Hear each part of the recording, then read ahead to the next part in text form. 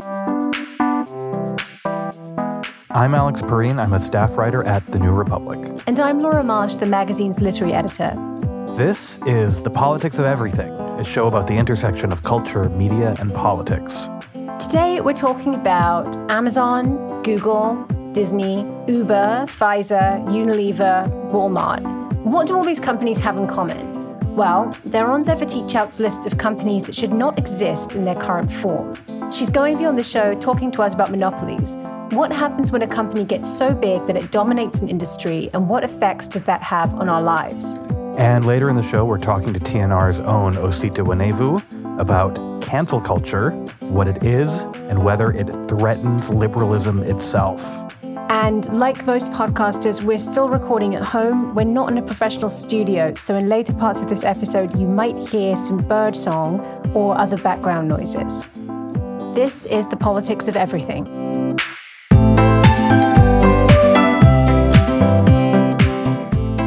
We're joined now by Zephyr Teachout, an associate professor of law at Fordham University, whose new book is Break 'em Up, Recovering Our Freedom from Big Ag, Big Tech, and Big Money. The book is about some of the biggest companies in the United States and the outsized power that they wield in politics and society. Zephyr, thank you so much for coming on the show. Oh, thanks so much for having me. So the first thing I want to ask you is just to get straight what a monopoly is.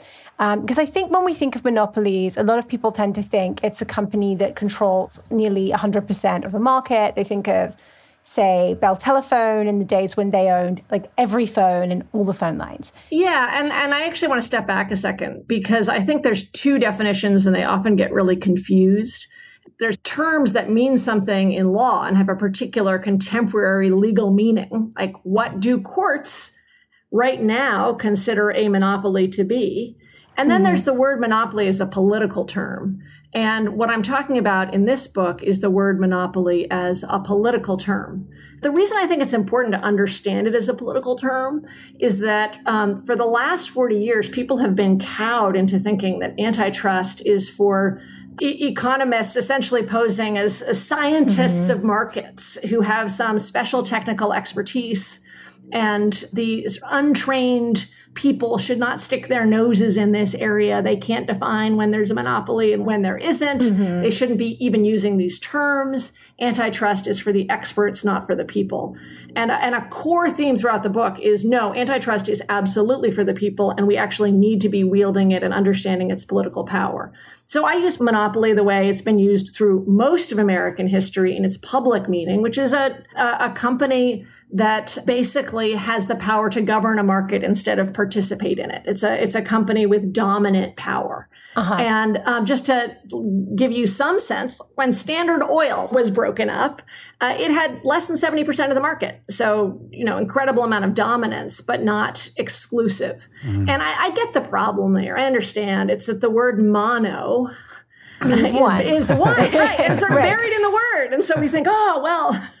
It's just a company that's so big that basically you sort of have to deal with them. And as a smaller actor in that marketplace, you don't really have the ability to say, oh, I don't like the terms you're offering here. Can we negotiate or I'll walk away? Milton Friedman, who said that a monopoly is a company that essentially has the capacity to set prices, or more broadly, to set the terms of the engagement. So if you think of monopolies that we're overly familiar with right now, like in the pharmaceutical arena, Gilead just decides what it wants to charge us. So how extensive are monopolies in the United States right now?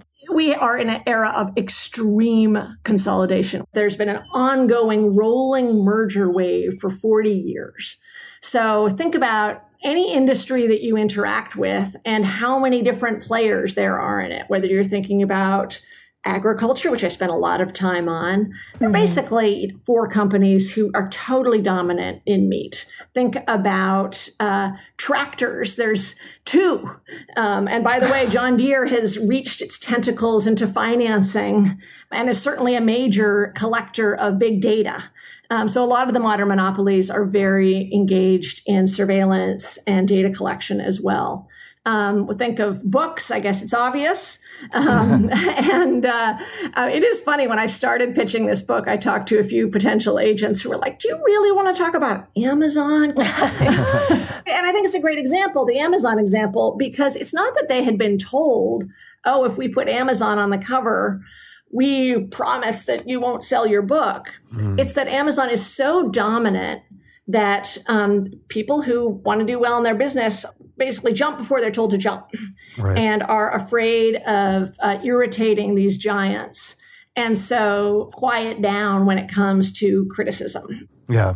You can say, I'm not going to buy anything on Amazon, but they control so much web infrastructure. I think it's almost impossible to go online without somehow interacting with Amazon. Yeah, exactly. And even if you boycott Amazon, Amazon may not boycott you. Basically, you can't disengage if you're using city infrastructure that's relying on the cloud that depends on Amazon. And for Amazon, for instance, if I'm a seller of, I don't know, really shiny glow-in-the-dark Frisbees, and Amazon sells them for $10, that's their price. Right. Amazon has set the price. Yeah. I can't elsewhere say, no, I actually want to charge $11 because that's what I want to make that kind of profit and treat my workers better or invest in R&D. Amazon basically tells us what the price is, totally controls the market. Right. So these alone are totally dominant. By the quote-unquote consumer welfare standard, Amazon would say, well, look, like we're keeping prices down for the people buying. That's what we conceive of as our purpose. And Walmart, I remember in the 90s when Walmart was getting huge, it was the exact same argument. Absolutely. And you're right to bring up this consumer welfare standard, which is basically the contemporary way that modern economists, courts, lawyers, and enforcers, all of which are important players here, understand the goal of antitrust laws is to make things cheaper. That's the goal. And that goal came about again with Reagan. And it was just a total rewriting. It's like you take this rich history of decades of people understanding we got to watch out for private power. Private power develops into a government always. Private power has this potential for tyranny. Private power can squash creativity, and said, forget all of that. It's just cleaner and simpler and more satisfying to just look for consumer prices. Right. They took out also how companies treat workers. And a lot of the modern monopolies, and I use the word monopoly on purpose here, there's a technical term, which is monopsony. But again, I think it's a term that makes people scared. I don't know what that means exactly. So just trust yourself. You know, when there's two employers, they can wink and nod and lower prices and reduce benefits in a way that when there's 15 employers, they can't. I mean, we've seen that in tech explicitly conspiring to fix salaries. That's been something that is known about in tech. Yes. But I think to bring it back to, I think, the great example from your book of how the consumer welfare standard has failed us is what you refer to as chickenization of the economy. Yeah. You know, if I go to the supermarket right now, I'm going to find a pretty affordable Tyson's chicken breast. And so from my point of view as a consumer, everything in the chicken market seems to be working fine. What am I missing when I buy that chicken breast at the supermarket? Right. Well, what you're missing is that Tyson or Purdue or Pilgrims, who control the market, I increasingly think of these as like families in the mobster sense. You sort of divide up who does which. You fight with each other, but you also do a lot of colluding. And actually, there's a recent price fixing case against Big Chicken. They have territories. I mean, right? In the mob, you would have a territory. Yes, exactly. Exactly. So because of the radical shift in antitrust law in the 1980s, the distributors started buying both horizontally and vertically. So what that means is if you're a chicken farmer, you're not walking your chicken over to Kroger's. You rely on distributors. That makes sense. So these distributors started buying up, first of all, horizontally, which is to say buying each other so that we have just a handful of distributors left. I think Tyson's. And then they started buying vertically. So they bought seed, they bought all kinds of the different components that go into chicken farming. And they basically said, great, Alex, you seem like a wonderful chicken farmer, And we are so happy to contract with you to sell your chickens, but you do have to use our seed, and otherwise you're not getting your stuff to market. You have no choice. And then we say, okay, and this is actually how we want you to use the lighting in your chicken facility. Oh, and this is how we want to do the watering. And these are the specifications for the chicken house. And yes, you do have to take out a $1 million mortgage on that, and you'll be on the hook for that. But if you don't follow our specifications, I hate to say it, we just can't work with you. And then I say, okay, Laura, you also seem like a great chicken farmer, and I want to have the same deal with you. But whatever you do, if we're going to take your chicken to market, I have to make sure that you don't ever talk to Alex. That sounds great.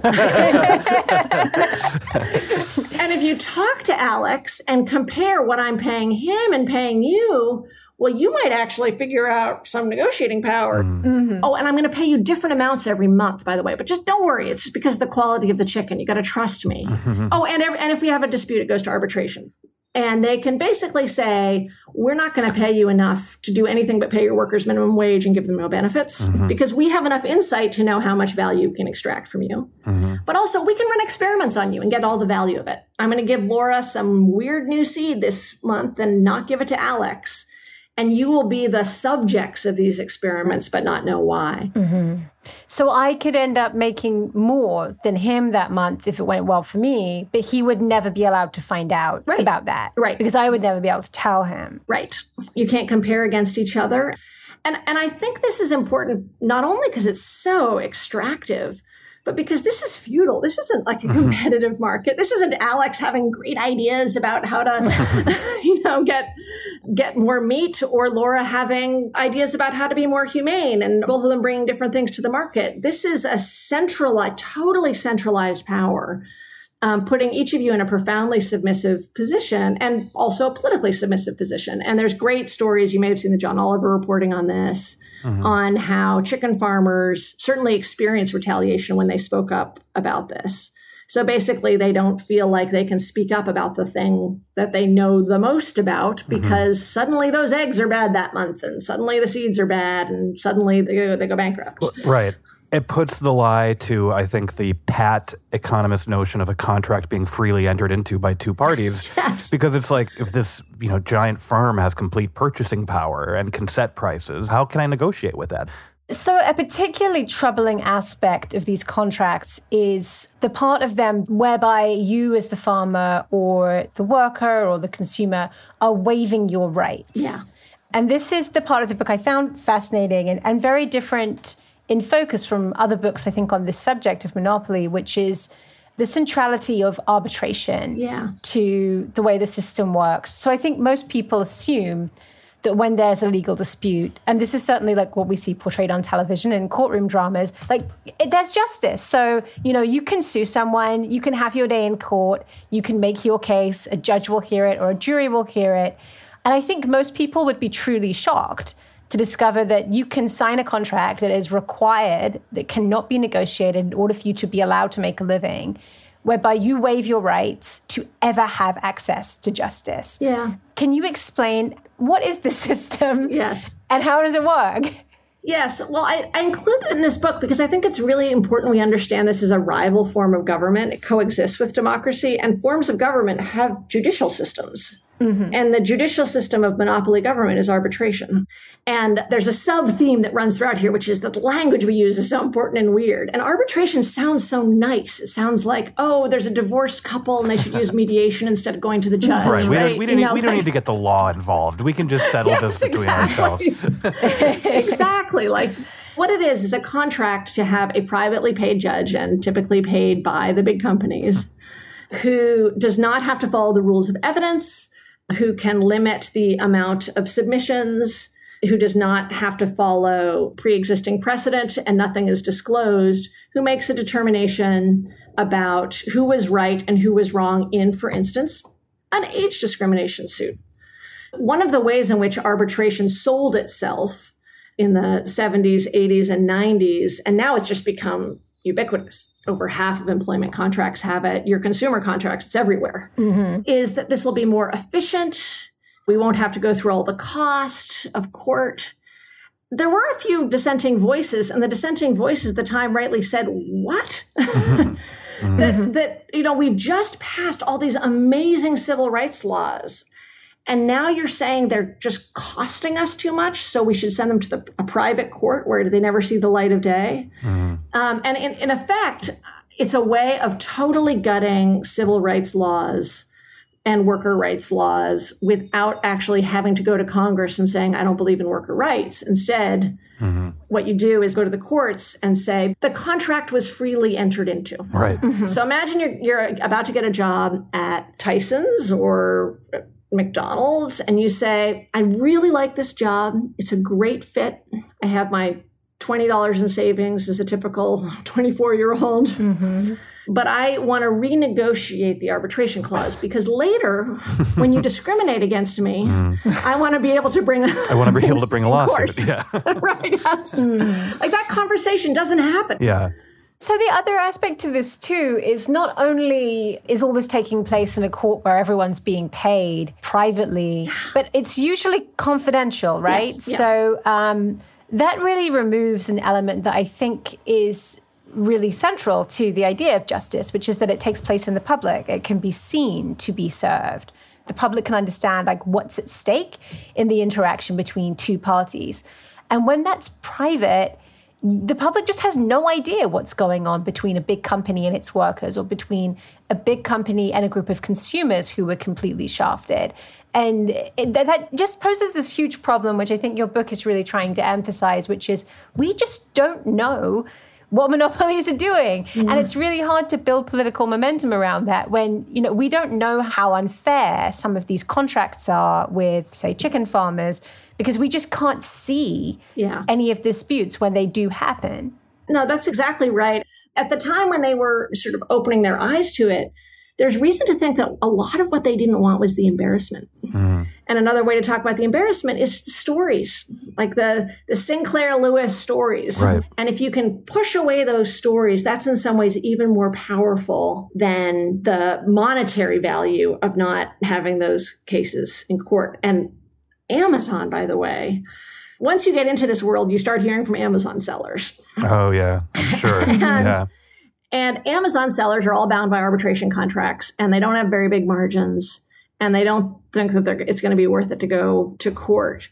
But those are stories that we should be able to hear. Yeah. And, I think we've heard probably just the edges of it, but, you hear about Amazon, which has perfect data about what people are buying, introducing competing products to ones that the sellers are already selling. Yes. Or even more egregiously, abetting the sale of fabricated products too, of knockoffs, bootlegs and stuff like that. I am so fascinated by Amazon's intellectual property regime. Yeah. And they have a regime, this is a government, and their intellectual property regime is not the US government's, and they use it to build power. But what's fascinating, Alex, is that sometimes they arbitrarily boot people. And sometimes they refuse to boot people after substantial evidence. Yeah. So it's not IP in just one direction. Right. It seems like it's IP to gain power. Right. It does get back to when you refer to these companies as operating as governments, because they do. They have, policy teams. There's no transparency whatsoever. Yeah. And I can't vote to oust the lawyer who came up with their IP. I have no power over that. Well, so this links to one question I have for you, which is, it seems that antitrust law is working to keep one type of person apart, which is there's no Amazon Sellers Guild, or something that book authors have come up against, is they're actually not allowed to form a union. Right. Because that would violate antitrust. That would be like a cartel of book authors getting together to set their fees for their advances. Why are workers or groups of contractors not allowed to form their own associations to fight these people, and yet monopolies are allowed? Actual monopolies. It's a great question, and I think what those of us who are part of this antitrust revival, the first step was just say, we need more of it. And people are like, okay, great, we need more of it. But the more sophisticated step, which is what you're talking about, is to say, who is allowed to coordinate is among the most essential political questions. In a real sense, co-ops aren't successful right now because of our existing coordination rules. So I think it's really important to not think of antitrust against big companies in a vacuum, but to allow some degrees of other coordination that allow the thriving of co-ops, that allow the thriving of coalitional groups that organize loosely within a shared industry. So what can the individual do? Like, is there a point in like deleting your Facebook account, refuse to shop at Amazon? That's one thing people talk about a lot. What do you think of that? I think it is not only not the most effective way, it is actively getting in the way of good organizing. And I've given talks about this for a handful of years now. And invariably, you get a handful of people who raise their hands saying, well, I haven't used Facebook for a month because I don't need it. But that they automatically think if you hear about bad corporate practice, you are then have a moral obligation to quit it. Otherwise, you can't protest it. This is an insane and illogical sequence, but it has some deep, powerful moral roots. And I understand why people are drawn to it. I think we all are. Like, I don't want to be part of this bad thing. And I think it's really important we move away from a boycott model, because a boycott model creates tension between the company and private individuals as consumers, which is a pretty weak role. It may look powerful, but instead of the tension between members of a polity and Congress. And so it's like Facebook, will they or won't they do what we demand? Instead, we should be saying, hey, Pelosi, this is what we demand. That's where we need to have the tension. I know the most fun part of writing about any giant political problem is when you are asked to simply explain what we need to do about it. Yes. But people may think that there's a sort of a break everyone up versus regulate everything versus nationalize everything. Yeah. You were sort of rejecting a sort of universal one-size-fits-all approach. Yeah, so solution one is you should make it part of all your politics. So that means actually demanding a lot more of Congress, not supporting candidates for Congress who don't have clear views on this. There are a lot of Democrats who don't want to break up big tech. Let's talk about them in primaries. But the second is we just got to reject the false choice of nationalize or break up. And I think the best example that proves this is the Department of Defense, the most nationalized of nationalized programs. Is now, because of consolidation, dealing with 5 contractors instead of 65 over the last 20 years. And those 5 contractors just dictate the terms. So if we're going to nationalize a program like a Green New Deal or Medicare for all or healthcare for all, you're still going to be dealing with private entities. And if those private entities are totally concentrated, our prices are going to be out the roof and they're going to have outsized power. I mean, there are some like deeper philosophical tensions for some people who want to get rid of markets altogether, and I definitely do not. But I think that there isn't a core tension between those people like me who want to nationalize things and want to break things up. Why not both? Why not both? The problem is big enough. Well, on that note, thank you so much for talking with us. And the book will be out by the time this airs, I believe. Yes. So, yeah, buy it. Thank you. Yes, thank you guys for having me on and for reading it. Thank you. Okay, see ya. All right.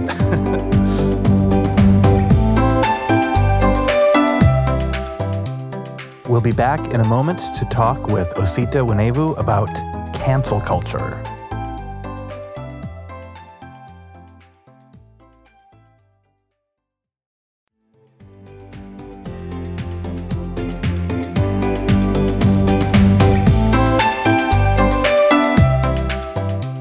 For our second segment today, we are joined by New Republic staff writer Osita Nwanevu, who's going to talk to us about an article he wrote in early July, The Willful Blindness of Reactionary Liberalism, about a band of like-minded, self-described liberals who have elevated something called cancel culture to a national emergency. Debates about free speech, particularly on college campuses, and increasingly free speech within the media itself, have been raging for years, and it's a subject Osita in particular has been following for a while. Your piece, I've already seen it described as a reaction to the Harper's letter, but it was published beforehand, right? I think it came out a day before. But yeah, people have written to me saying I thought that was a really cogent and persuasive response to the Harper's letter, which I had no idea about when I was writing it. So the Harper's letter, it's an open letter with a number of signatories from academia, from journalism and media, all of whom I think see the letter as a message that free expression is being curtailed, constrained by a new censorious attitude and illiberalism coming from the left mostly. They do talk about Trump in that letter. They mention that there are also very real threats to speech being made by this administration, by Republicans. I personally would argue that those are the dominant threats to speech that exist in American society today, but they focus ultimately on the social media stuff and the internal battles within liberal institutions as the central conflicts that are going to determine whether or not a liberal society survives. Right. And actually, I read in Isaac Chotner's interview with Thomas Chatterton Williams, who's one of the organizers of the letter, that the note about Trump was actually added fairly late in the drafting process. And the impetus for the letter seems to have been to focus on censoriousness from the left. Yeah. I think one of the big examples people have been talking about was the firing of David Shor from Civis Analytics, which is this progressive data analysis firm. When the Floyd protests broke out, he shared an article suggesting that nonviolent protest is superior to violent protest in terms of political efficacy. He got a lot of pushback and criticism about this. Some of it was, I think, tethered to the actual claims being made in the article and his defenses of it. Some of it was people calling him a racist and so on. But he lost his job. I don't think that we've ever gotten the full story of all that happened there and why it happened. Yeah. But that has sort of become the central example of people who say, look, cancel culture has gone too far. We are now throwing out good people from liberal institutions on the basis of woke norms that we should reject. Right. So one of the ideas here is that this is a completely unprecedented, in this country, new punitive discourse, right? And you have actually been looking back through some old archives, newspapers from the 1960s, I believe, and you found basically like pretty strong evidence that this is not new. Yeah, I mean, I think that one of the arguments that we've heard over the past few years a lot is that we're only talking about offensive jokes or whatever, and we're only talking about these kinds of cultural issues because we've already defeated racism as a legal matter. And back in the 60s, when segregation was a very real thing, they weren't talking about children's books and they weren't talking about bad words. That's not true. The cast of characters within these cultural debates has changed, but the actual activities, saying something is offensive, saying that somebody should be ousted or fired, these are things that people have always kind of done. Mm-hmm. This gets at a really interesting, I think, contradiction. A lot of the cancel culture debate has been about should employers have the right to fire people for having controversial views.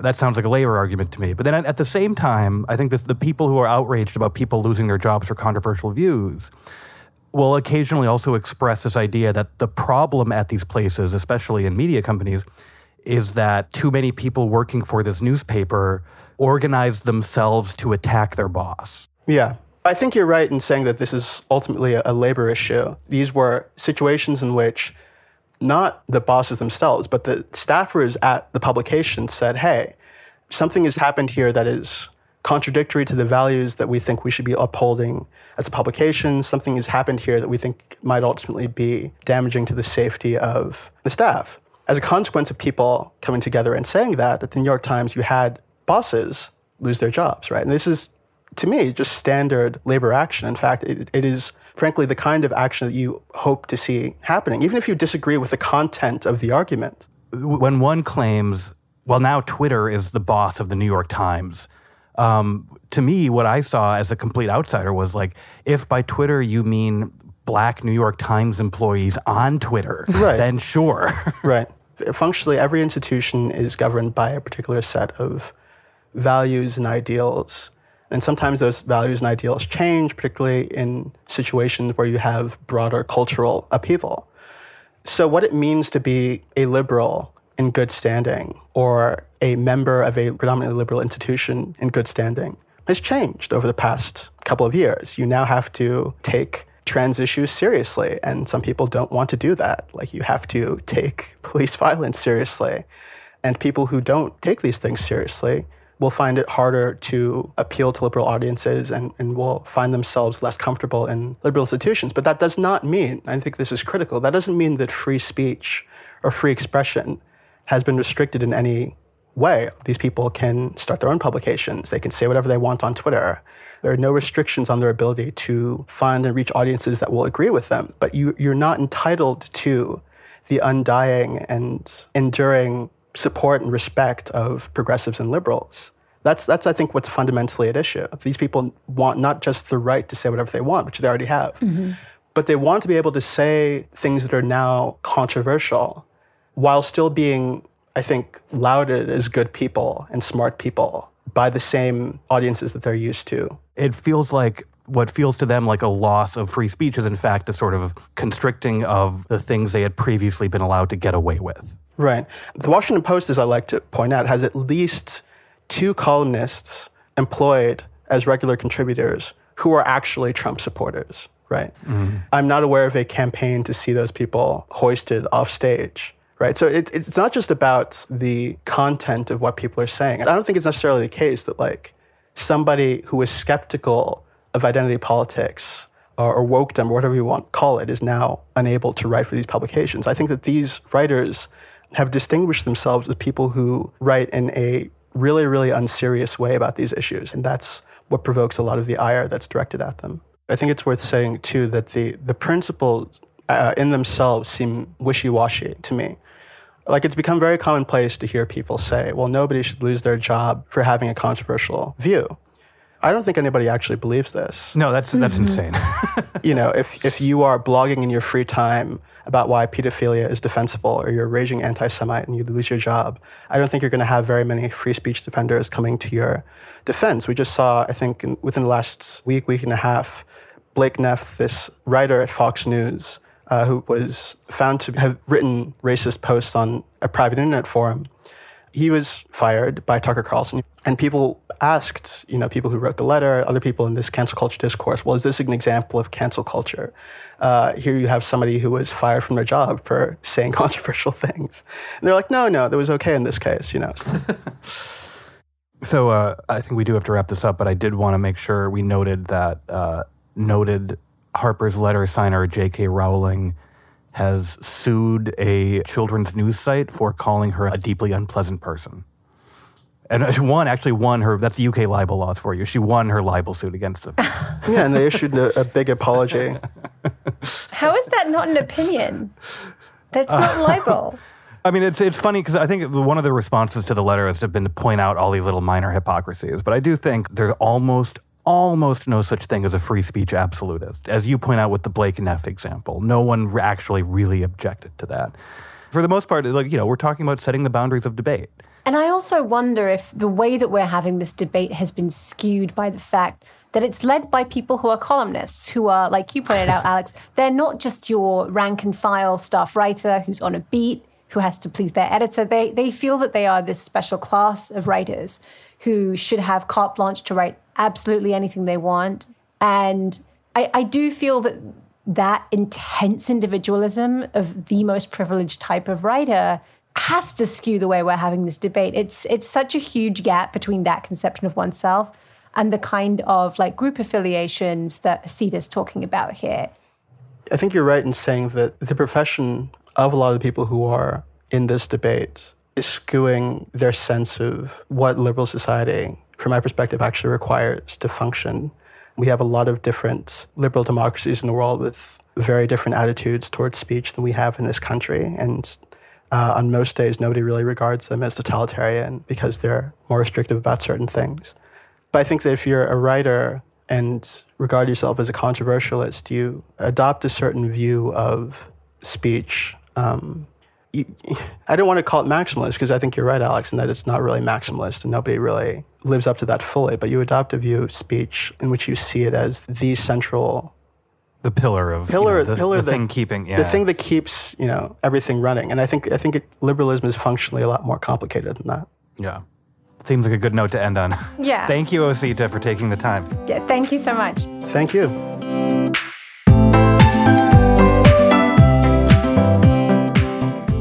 This is The Politics of Everything. Please subscribe, rate, and review us wherever you get your podcasts. And please take advantage of the New Republic's exclusive summertime offer. Get unlimited access to newrepublic.com for 3 months for just $5. Available for a limited time at tnr.com/special offer. Thanks for listening.